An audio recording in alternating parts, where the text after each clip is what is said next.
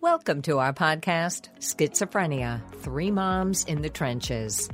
From the place where schizophrenia and real life collide. East Coast, West Coast, Middle America. With Miriam Feldman, Mindy Greiling, and Randy Kay. Welcome to episode 19. We are so excited today because our daughters will be joining us. If you're watching on YouTube, you see Angela, who's one of our daughters. The other two you'll just hear, and you'll get to know them pretty well. Now, sibling relationships can be amazing. They're a great source of meaning and enjoyment and mutual respect. And they can be challenging. Anyone who has a sibling knows that. But when someone finds out that their sibling has a mental illness, and particularly schizophrenia, they have to learn to adapt and to cope with this. And I find in all the classes of family to family that I've taught that there are a lot of parents there, and usually one or two siblings in the group, but often the sibling feelings and the sibling experience gets overlooked. And so in this episode, we invited our own daughters to talk about the lived experience of the sibling when schizophrenia hits the family. So, Mindy, since we can see Angela, why don't you start by introducing Angela, and then Angela, tell us a little bit about yourself, and then Mimi will go and I'll go. I would be very happy to. I'm always very proud of my daughter, Angela Greiling Keen. She is a reporter or a journalist, and she started out with a Washington correspondent assignment for some newspapers. She's worked for a transportation magazine. She's worked for Bloomberg for many assignments, but one that was kind of fun was when she had the White House beat and got to fly around on Air Force One with President Obama. And she also now is a managing editor for Politico. She has been a president of the National Press Club, and she's currently the president of the National Press Club Journalism Institute. So she's got a lot of media creds.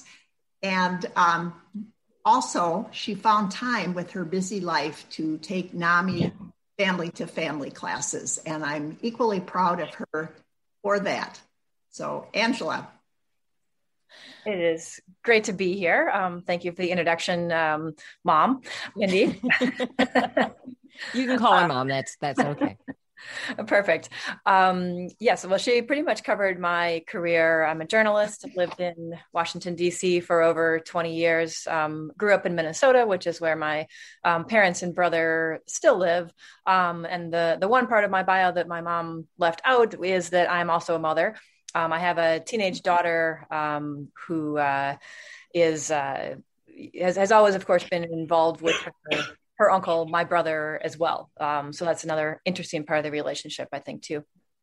And is Jim your younger or older sibling? He's younger. He's 2 years younger, and we're the only two siblings. Okay, thank you. Mimi, are you coughing, or can you I'm be done. next? Done Okay. coughing. Okay. So I'd like to introduce my daughter, Lucy, who is the middle daughter. We have three girls and Nick. And Lucy, I'll let her tell you about what she does. I'll just tell you about who she is. She is really the light of our lives. She is the most devoted, loving, supportive, wonderful sister anybody could ever hope for. And she has been, just there for Nick all the time. And I know, and we'll talk about the difficulties of it. But from this vantage point, all I've ever seen is a sister who fiercely loves her brother and would do anything for him, and has also become her own kind of ad hoc advocate and activist, calling out discrimination and issues wherever she sees them relating to mental health, and kind of changing the world one person at a time. So I'm incredibly proud of her. Oh, thanks, Mom. Well, my name's Lucy. That was a very thoughtful introduction. I live in Nashville, and I work for Delta Airlines. I'm a gate agent. I'm also studying to become a doula. As my mom said, I am very passionate about speaking up and doing the right thing. And I've participated in a few NAMI walks. I've always wanted to figure out other ways to be involved in NAMI, and I think I see that definitely in my future.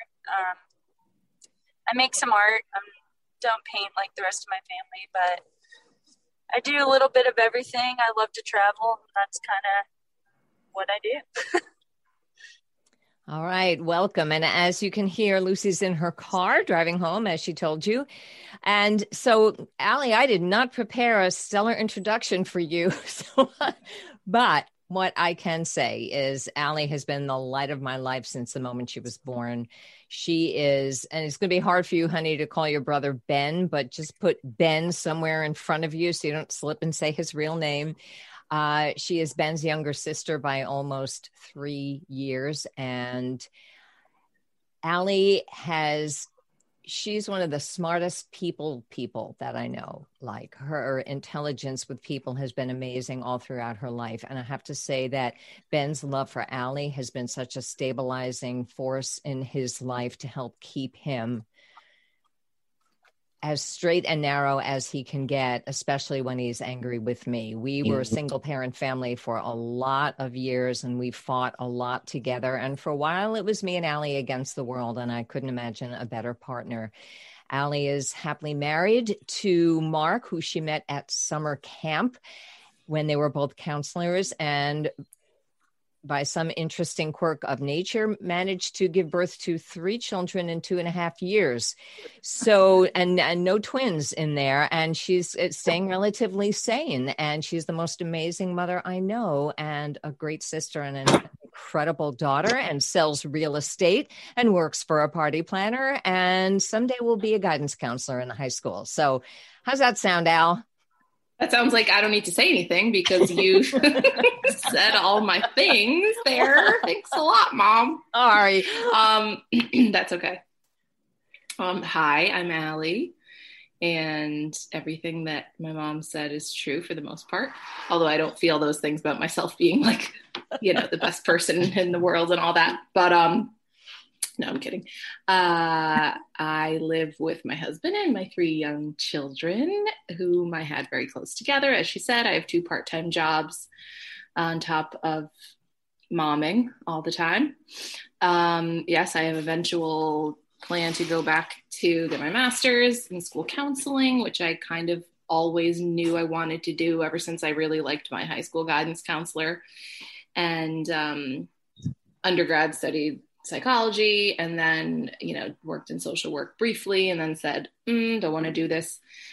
Went and always have worked with teens, worked in summer camps and up to the director level. That's where I met my husband, and then got married, had kids, and then kept having more kids. So that's why my master's has not happened yet. So it will happen when 2 out of 3 are in kindergarten. So that's going to be in 1.5 years, and that's great.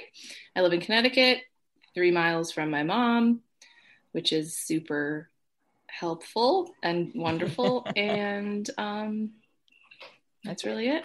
That's it. Well, thank you. So can you hear me okay, by the way? Because it's perfect. Okay. It's perfect, actually.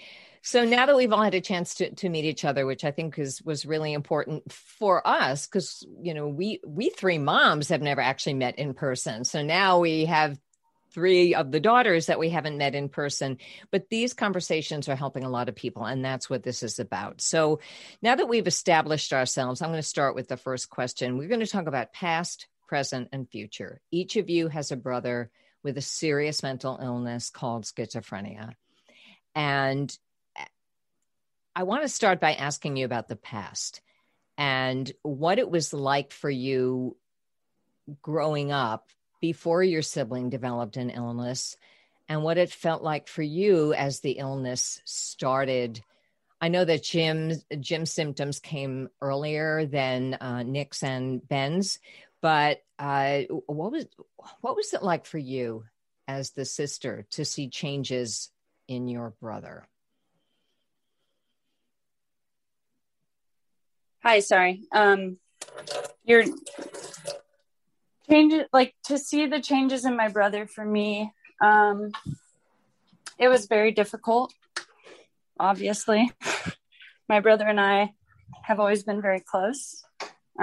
He and I were sort of like the two oddballs, I guess. I don't know. Like we weren't like the rest of the kids in the neighborhood, and he sort of took me under his wing and showed me the world through his eyes, and like sort of it helped me like understand like the things that I care about now. So when he started to get sick, it was just very hard because that connection was gone. I'm sorry. You're making me cry, please. But yeah, I mean, it was hard because it was like, you know, he's there, but he's not there. And because we were so close, and he took me to my first concert. We'd go shopping for cool vintage clothes together. Like all the music I listened to is because of him. And so the strong bond that we had dissipated, and it just was really hard. Thank you. Mm-hmm. Angela, I would follow up with that for you because mostly when Jim was sick and when he was diagnosed, you were not at home. But obviously Jim was getting sick, as Randy said, when he was a teenager, and we attributed it all to drugs and didn't think about mental illness. But when did you start suspecting something was really wrong with him? You were closer to him. I was so busy at that time. And I would say I didn't suspect anything. So I was already grown up, being older. I guess I was really launched. I'd graduated from college by the time he was diagnosed. So I was living, 1,000 miles away. It was a pretty different experience, I think, not being there to see everything. And in some ways that made it, it was easier in a lot of ways for obvious reasons with distance, but also, more dramatic because you didn't see gradual changes. You saw changes, after many months. And of course, heard about things from my parents, but I think my mom probably shielded me from a lot as I was just, launching my own career at that time. And yeah, we were close as little kids, but definitely diverged as teenagers. My mom just referenced, drug use. That was not really the activity of my friends most of the time in high school. So, very different friend groups as we went through high school, and then we went to college in different states. But it was at the time he was diagnosed, putting aside early symptoms that were missed, like we were just at the precipice of having an adult relationship. So never really got to have that. So even, 25 years later, it's more of an older sister, younger brother relationship than as peers, which you would normally have if you're that close in age, as adults in middle age. Okay. Allie, I'm not going to put words in your mouth. I was going to say, I suspect your experience is more like Lucy's, but that really got to me. Like we're sitting here thinking about it, and I'm thinking, did I block this like stuff out? But I don't think I did.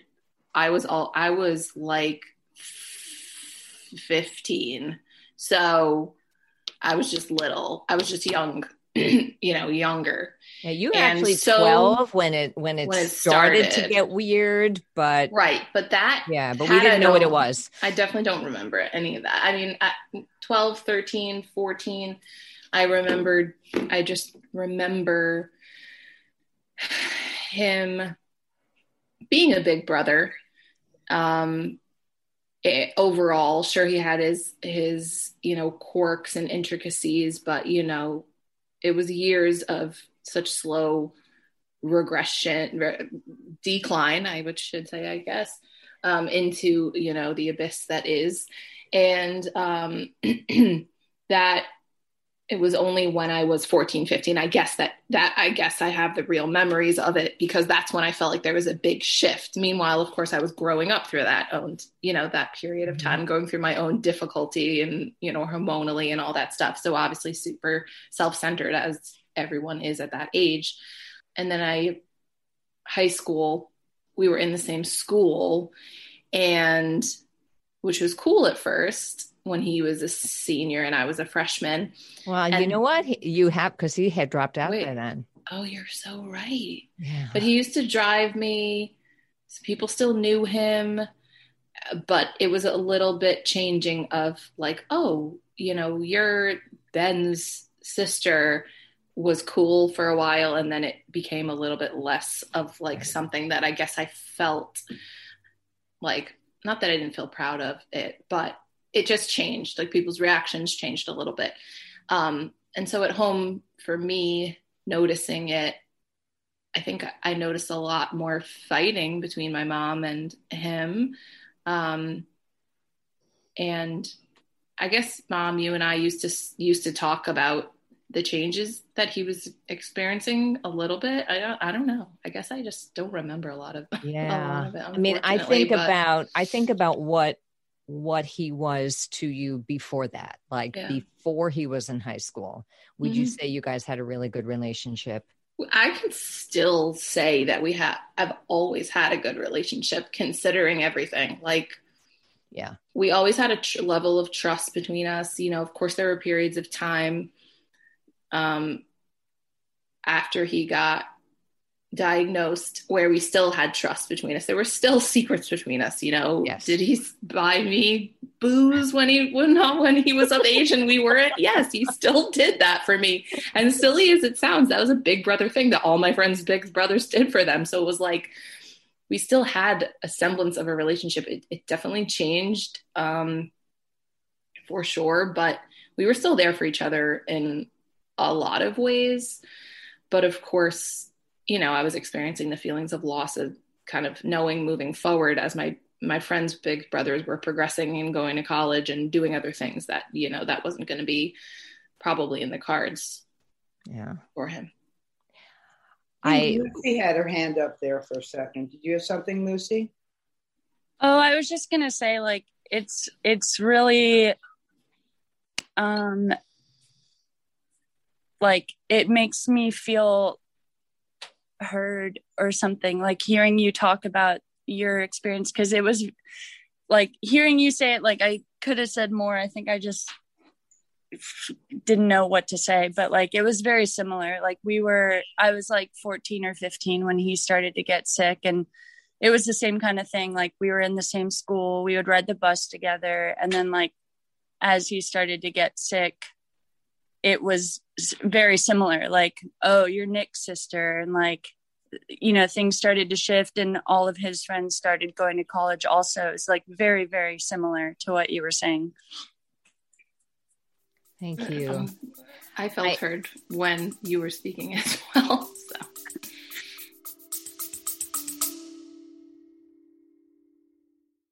The heart behind the iMom podcast is storytelling, because every mom has a story to tell. I know that when I talk to my friends who are parenting and we share stories, we all end up feeling less alone and more capable of loving our kids well. You can find information everywhere on the internet. Some is bad parenting advice and some is pretty wise. We like to think there's a lot of wisdom on imom.com, and when you combine that signature wisdom with a great story, it brings parenting to life. We want a mom who's listening to see herself and her kids in these stories and rest in the confidence that she is the perfect mom for her kids. Check out the iMom podcast with new episodes every Monday.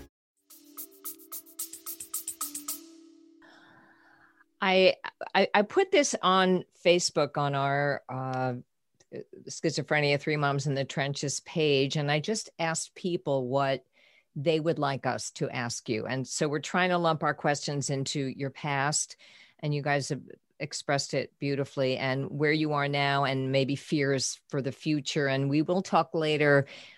We want to stay with some positives, and you've already brought them up with, you know, what has your life changed in positive ways because of your brother, but we'll get there. I have one question that came from somebody named Kathy Day, another mental health advocate that we know. And Kathy wanted to know from you guys, did you ever resent your brother for needing your parents so much? Did you resent your parents? Like, how did you work through that? Did you get a feeling of, wait a minute, he's getting all the attention and I'm not? Was that true for any of you in any way? I can go first on that. And the answer is yes. Even though I was an adult, sometimes felt like if I'd go home, for Christmas or like, so, some special time, and, he'd be in crisis and like everything would change because of his presence. So that's not necessarily the most mature answer, but it's the honest answer. I respect that. For me, it was the opposite. I never felt like any resentment or anything. I just wanted to help. And I mean, I don't think that is a better answer or anything. I just, we each experienced it differently. But for me, I think it was very much just like, we need to help him. And that's about it. Like that, it was just as basic as that for me, my experience. Maybe some of that is, you were there all along. And so you were in the helping mode, and Angela was coming home. Yeah. Wanting to be, honored as the daughter coming home that we hadn't seen forever. And, I think the perspective of older sibling versus younger sibling who's looking up to her brother, a younger brother is always kind of a nuisance, maybe compared to an older brother. I could totally, I can do that. That makes a lot of sense, I think. For sure. My feelings about that were, I don't think I felt resentful. And I think that was mostly due to the fact that I didn't really want my mom's attention on me at that point in my life, to be honest with you. I was like, she's busy. My mom was always busy, and I loved that. And I was busy, and that sounds that sounds horrible, but I don't think like I said, I think for me, I don't think my mom was always there for me when I needed her. So I think that for me, that was the big thing. Like, I didn't feel like any time that she should have been paying attention to me really went to my brother. So I think that I didn't feel, any lack, because the amount of time I wanted or needed from my mom, at that age where it wasn't a lot, she was providing for me. So that was my experience of it. All right. Thank you. That's so interesting to ask you that in this capacity. It's funny because my recollection and the way I tell your story, Allie, is that when you entered high school, your brother had pretty much just dropped out. You were 3 grades apart. There was a lot of tension in the house because he was not following the rules. And I remember when I sent him away to a troubled teen program out west, a great deal of relaxation in our household because it was just you and me.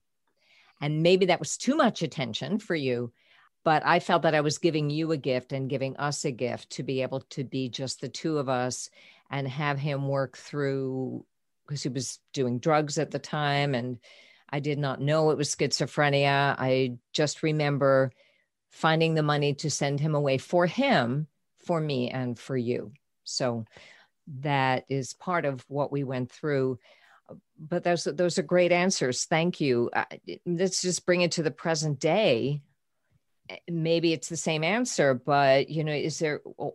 I know, Allie, you said to me, I've traded in a big brother for a little brother. I do remember that. But beyond that, is there what is hardest for you right now about your brother's illness nowadays with you as an adult? I'll go first because you just kind of spoke to me. The hardest thing for me right now is just my worrying about him. That is what it is most of the time. Feeling sorry for him, worrying that he feels sorry for himself, worrying that he feels ashamed or compares himself to other people. And I'm always worried about how he might be treated. I know people are going to think what they're going to think about people. That's just life and that's just the world. But I think that I don't ever want him to be mistreated. And I want him to be able to achieve his goals, whatever they may be, at whatever time, depending on whatever med he might be on or might not be on. His general, the biggest thing for me overall is like, I worry about him being his happiest and best version of the person that he is now. And my overarching feeling is worry. Okay. That sounded like the end of the sentence. I think it was. It was the end of the sentence. Okay. Lucy, I'd be really interested to hear your answer to this question. Can you repeat the question just so I make sure I answer it correctly? It's what's hardest for you right now in present day about your brother's illness? Okay. The hardest thing for me when I think about him is I worry that he's lonely and that he is isolated. And I know he's with my parents and my mom gets to see him often. And he's very, very fortunate that he has caretakers that see him on a daily basis and he's able to develop relationships with them. But I know he's lonely and that hurts me like deep down, just knowing that he doesn't have anyone that he can just casually see. And I worry that he's just going to be lonely for his whole life. And that's hard because he's so far away. And some of the things Ali said too, like I relate very much so. But yeah, I think my most strong worry is just that he's lonely and that he is going to be lonely for a long time. And Angela kind of answered that already, so you can answer it if you want, but the other two talked about already how their friends feel about their brother and that they looked up to them and then later was like, oh, that's your brother. And so that would be my question to you. How do your friends feel about Jim and how do they support you? Well, answering the first question first, the present worries, I would say safety, both for my brother. He's not presently in crisis, which is good. But when he is, safety to himself, but also harm he may cause others. He's caused car accidents, plural, in the past when he's been psychotic. So, what if something really bad happens with something like that? He's very big.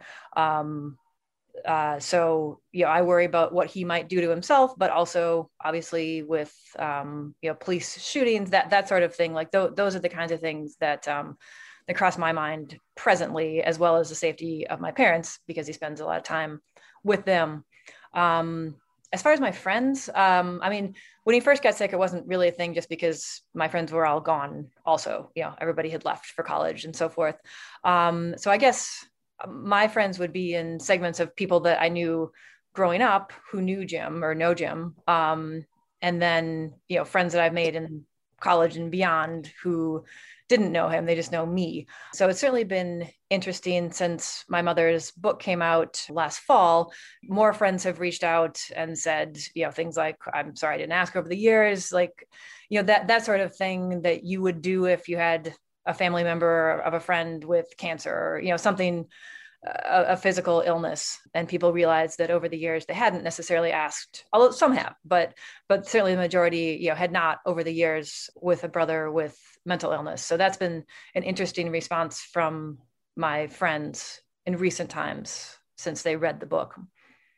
Yeah, I'm interested from everybody has your life changed in any positive ways because of your brother?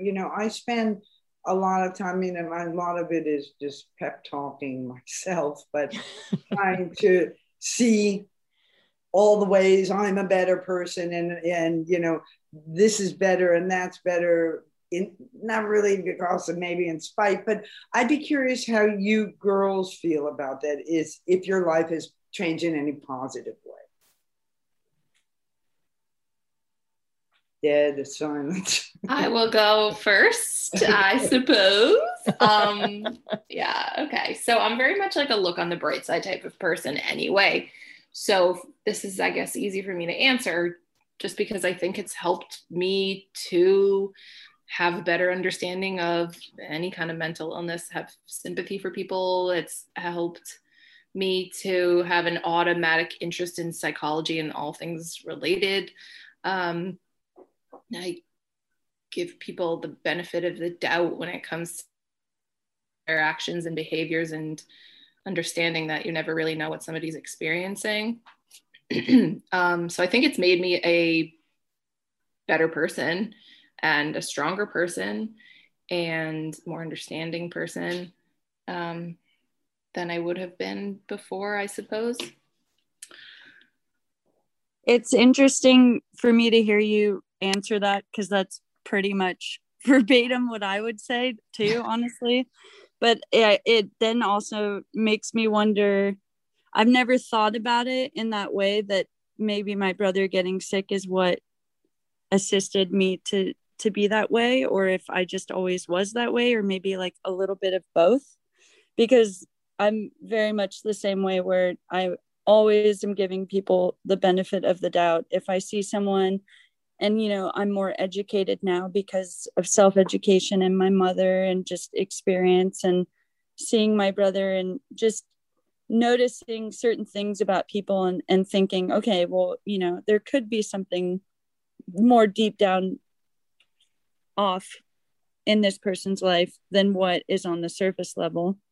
And I also think that a lot of people don't understand very much about mental illness. And so it's easy to just say, oh, that person is, insert whatever word you want to use. But for me, it's always like, let's have compassion for that person, because we don't know what's going on. There could be something more deep rooted that you don't even know. And so then at that point, in a positive way, from my experiences, I try to share that with people and say, maybe there's just some stuff you don't know, or like I try to just shed some light about mental illness if I can, if it's like the right circumstance or whatever.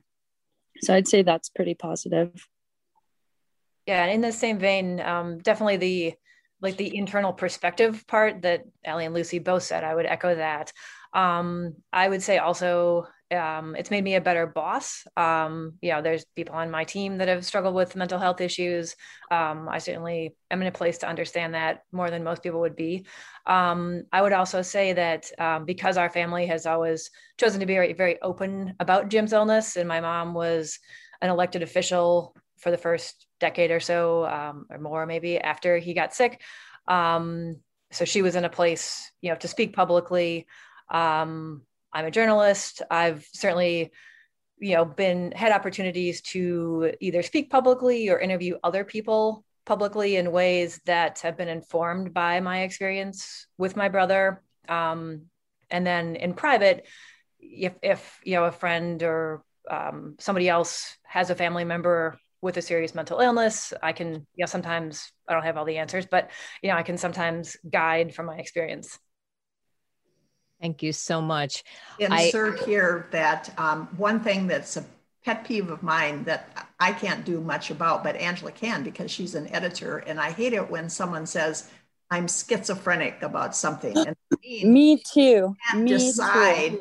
And so I found something in a Politico story sometime in the last few months, and I just could text Angela and she got it out of there right away. So that's amazing. Yeah, that's one of my biggest pet peeves as well.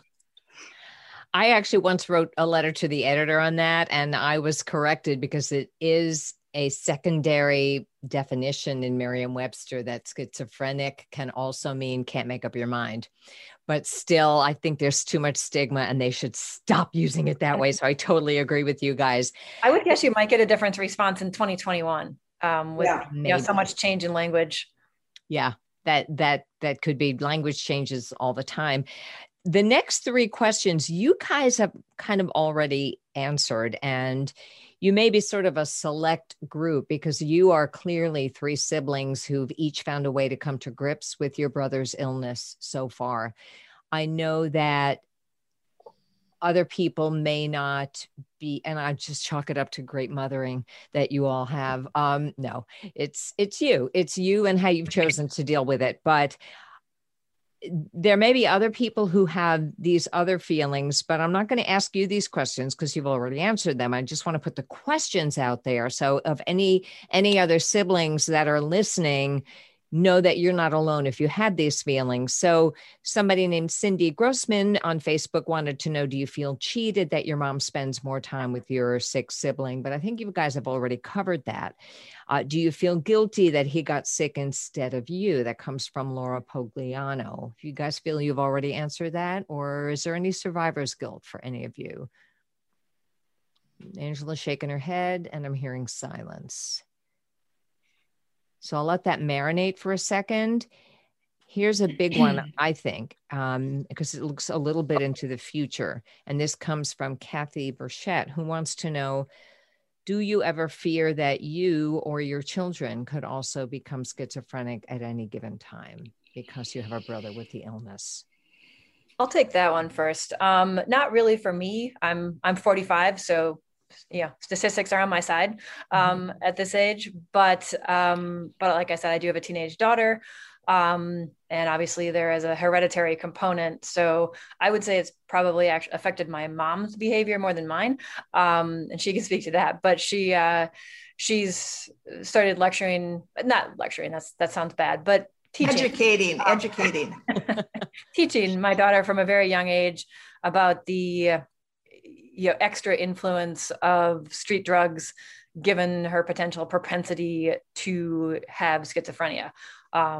So my daughter has, she's like written school assignments on the dangers of marijuana for someone who may be inclined to develop a serious mental illness, that kind of thing. So look at Mindy's beaming. She's like, yeah, it's my granddaughter. Allie, Lucy? I mean, I definitely have that fear that one day when I have children that they could develop mental illness. It's, for the hereditary reasons, it's in our bloodline. And I do think about that often. I know that my younger sister also thinks about that. We've talked about it before, which is hard, but I think that, we're lucky enough that we have the knowledge that if that were to happen, we would maybe have a deeper understanding of how to approach the situation, not not as such a mysterious thing, but having more experience and thinking, okay, maybe this kid is struggling deep down and not just like trying to use drugs and misbehave or like act out or whatever. So it's sort of it's like a seesaw or something. Like, of course it's a fear, but also I think that if it were to occur in my future, I would at least be prepared. Mm-hmm.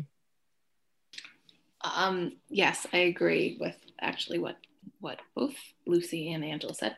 It is ingrained in my mind. When I was taking abnormal psychology, the graph in the textbook in college, when it said, if you have a sibling with a mental illness, your kids will have a 13% chance of getting it. And that like stuck in my mind. This is back in like 2005. So I've always thought about it. Like Angela said, I feel like I'm, 36. So like, I think I'm cool, but I do definitely think about that for my children, especially because I actually don't really know about my father's like family history either. So there's like so much unknown for me personally. Like we don't know about my dad's lineage. And so, it's a lot of dad was adopted in England, and we have no idea or hardly any, just one uncle we found, but so the lineage is unknown, just so you know. Yes. So that's my story. But I just definitely worry about it with my kids. And also for myself, I'm like hyper aware of myself, like psychologically speaking. So I'm like always you know, I'm just like always on guard with myself. Like, are you okay? Or is everything cool? Like, do we need to like, you know, call somebody? Like, just, you know, I'm always checking myself, generally anyway, just because I want to make sure I'm like in tip top shape, just because I've been through hard times of my own. And, you know, when I was pregnant and I was like, okay, I'm probably going to get postpartum. Like, I'm going to be fine. I'm going to deal with it right away. And like, luckily for me, it didn't happen, but I was convinced it would. And so anyway, like Lucy was saying, with my kids, I think about it with them. And I think that if and when they're going through difficult times, I will definitely let my mind go there just to rule it out. But I definitely worry. Thank you. The next section all came from Angela. So I don't know how old you are, Lucy. Angela said she's 45, Allie said 36. But the older you get, the more that you start worrying about the future with your brother, because I am 73. So Angela has to think, you know, what about when I'm not around, when my husband's not around? And then we already have her be the person that's number 2 on Jim's trust and on his advanced psychiatric directive. She's the fallback after we parents. And so I'm going to be curious to know what Allie and Lucy, how much worrying you've done yet about the future when your parents aren't around. But I'll just ask the first one to Angela, since it is her question. What are your major worries about when we parents aren't around to be the frontline advocates for your brother? My worry is about, you know, how independent he can be and how much he can be set up now to be independent, realizing he can't be independent, like fully understand that's not possible. But I would like him to have, you know, as many external supports as possible earlier, rather than like in a moment of crisis. Who knows what the future holds, but you know, I don't have plans to live where he lives. And I think he'd be better off staying where he is than moving to where I live, because the mental health system in Minnesota is better than in many places, and certainly better than where I am. You know, no mental health system is great, but it's less bad there than in many other places. So what I worry about is a lot of the day-to-day stuff. You know, I can manage bigger things from afar, but you know, I can't keep him company. I think it was Lucy that talked about worried about her brother being lonely. You know, I can't provide that sort of daily support that he needs. And I know it's hard to get those sorts of things in place from other sources. There's really no substitute for having a family member who's physically nearby. I would say that I don't really worry about his future, because I know that he'll be fine. I'll take care of him. I'm prepared to, you know, one day when I'm 32, by the way. So, you know, one day when I have a home, or I know that my sister Rose has also mentioned, you know, having space for him. I think that between the two of us and our other sister as well, I think that we would figure it out. I'm not too worried. I know it'll be hard, obviously. No one wants to think about their parents being gone, but I would be fully prepared to just take it on and be okay with that, because honestly, I think he'd be happier being nearby his sisters than being separated from us. Yeah, I definitely, my mom and I talk about it all the time. My mom is very much into the whole, I don't want you to worry because I have this planned out and this planned out and this planned out and this arranged, but I still, of course, do, because I know that I will be and need to be and would want to be the one that is going to be the family. You know, my husband and I will be the family for him to make sure everything's, you know, going okay. I don't know what his situation is going to be like at that point exactly. So it's hard to know. That's what I think the hardest part for me is, not knowing exactly what the future will look like. You know, what, of course, nobody ever knows that, but you know, where's he going to be? Is he going to be in a group home? Is he going to be, who knows? So I find it hard because I like to plan when I can, and I can't picture what it's going to look like. So do I look forward to that?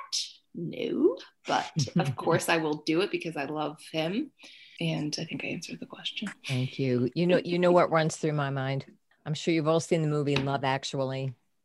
So Laura Linney's character, who cannot move, what terrifies me is her, like, I just wanted to scream at her, don't pick up the phone. Your brother is safe in a mental institution. Go out with the cute guy. Like, none of us ever wants our daughters' lives to be subsumed by their brother's illness. And so I think each of us, now obviously we're three very dedicated and educated moms doing our best, as are many of the warriors out there. We don't ever want you to not have a life because of your brother, but each of you clearly love your brother. And that does my heart a lot of good. For anyone listening who isn't quite there yet, I just want to read so that you know these feelings are normal. And Angela and Lucy and Allie mentioned all of them. But in Family to Family, there is a class where we allow the siblings to kind of make a list of what they call subjective and objective burdens, things that are hard for them.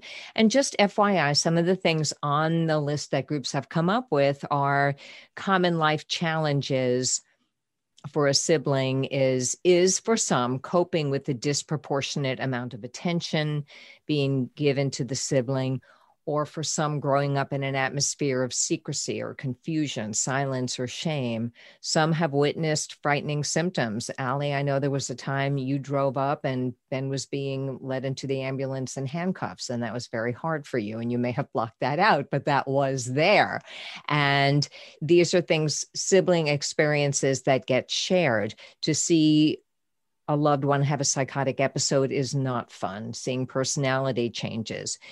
Some siblings are, I think you all have very gentle brothers, very sweet, gentle brothers. Other siblings don't have that. They might feel threatened or frightened or emotionally hurt by someone. I have to interject here because that is not the case with Jim. He's totally sweet when he's not using illicit drugs and when he is taking his antipsychotics, but it's quite the reverse. Angela has, I don't know about Lucy and Allie, but Angela has been emotionally, verbally abused by her brother. And so have we parents when he's not doing well, when he thinks that I'm a monster, and he had delusions needing to kill me because he thought I wasn't his real mother. So Angela has feared, she's kind of touched on it, but she's been light on it, feared for her parents' lives at the hands of her brother when he was using serious illicit drugs and when he was not taking antipsychotics. So I think that colors how you feel about your family member. Maybe Angela will talk about it a little more, but I just wanted to, in case any listeners think we've all had it. Easy. Sweet sons. I do have a sweet son now, but that's because he's on clozapine. Angela, did your mom pretty much say it, or you want to add something to that? No, I think she did. My daughter has also seen him, maybe not at his worst, but not good. So that was definitely hard. And at least at that time, she was old enough to have an understanding. I think that would have been, really hard if it was maybe like the age that Allie's kids are now, or, children who are old enough to know their uncle, but yet not understand what's going on. But yeah, that's definitely been a challenging part of the relationship. So these are common things. And thank you for sharing that. It makes it realer when it comes from you. Go ahead, Mimi. What? I see Lucy's hand is up. Lucy, I see your hand too. Thank you. Yeah, I just wanted to add on to that a bit too. We're very lucky that Nick also has been, for the most part, as you said, gentle, but there have been rough times. There were a lot of rough times in the beginning where he was having psychotic episodes, and he was convinced that our father wasn't his real father, and he had very intense delusions, and there were a lot of fights at home. And I mean, we dealt with them and we got through them, but there were definitely hard times when it was hard to detain him, or my parents had to ban him from our house because it was just too much. And, I was 15 and luckily, old but beyond my years or whatever the expression is. But, my younger sister was 11. She was still a little girl. And I think she has some more traumatic memories of that experience. So like I said, we're very lucky that he's in a very stable, the most stable he's ever been now, but there definitely were rough times. So it was very much like a roller coaster in the beginning, especially. Okay. Allie is not unmuting, so I think I'm unmuting. I'm trying to remember exactly what the question was, though. Like, I'm hearing everyone's experiences, and I was actually just reading a list of common feelings among siblings, because you guys are in a place of there's a graph of emotions that we use in NAMI about starting out with crisis and leading to advocacy, and somewhere in the middle is acceptance. And I think all 6 of us here are generally at a place of acceptance and leading to advocacy for our loved one. But anytime, and it's no secret on this podcast, our Ben went back in the hospital after 9 years of success. He went back in the hospital because COVID took his job and everything crumbled. And that wasn't fun. That was scary. And we try to shield, Allie, we try to shield your children from ever seeing him like that, which we can do now because he's in a group home. When he was living with us, that was a little harder, and they're not ready for it. So they just want to see good Uncle Ben. So that, that's what we do. And right now it doesn't work to have him with us. So the question was, we were just going through some of the feelings of ever feeling frightened or bearing the social stigma of having a loved one who's viewed as strange or scary or different, that you don't have to own up to any of those feelings, but just, I wanted to put them out there in case any listeners are feeling those things and feeling like it's not normal. So I definitely have felt all of those things at various times. I do remember when the scariest weird time when his symptoms were like freaky, when I did come home and the ambulance was there, and I feel like that might have happened twice, but at least I definitely remember that. And I remember talking to him in the bathroom once and him trying to level with him when it was I don't know if it was his first big psychotic break.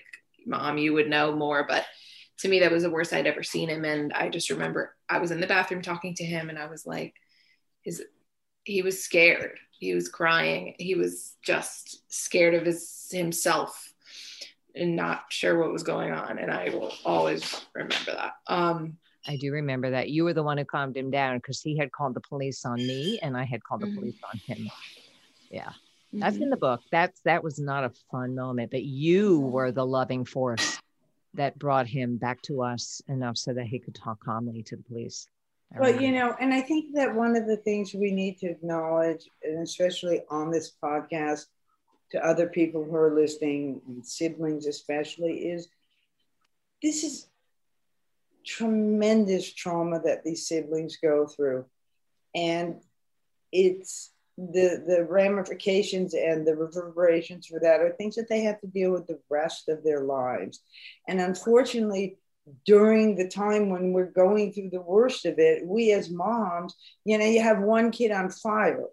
So that's where your attention goes. So the other kids are experiencing the trauma so acutely, and there's just not enough of us to go around to have any sort of palliative effect on those kids. And so these siblings, all our girls, they're beautiful, they're wonderful, they have good lives, they're good people, but it's a trauma that they carry. And I think that we need to acknowledge it, and we need to see it, and we need to make a place for it, and we need to make sure that other siblings who maybe don't have parents as engaged or as whatever as we are, understand that, if your mom doesn't see it, I see it, Randy sees it, Mindy sees it, we get it.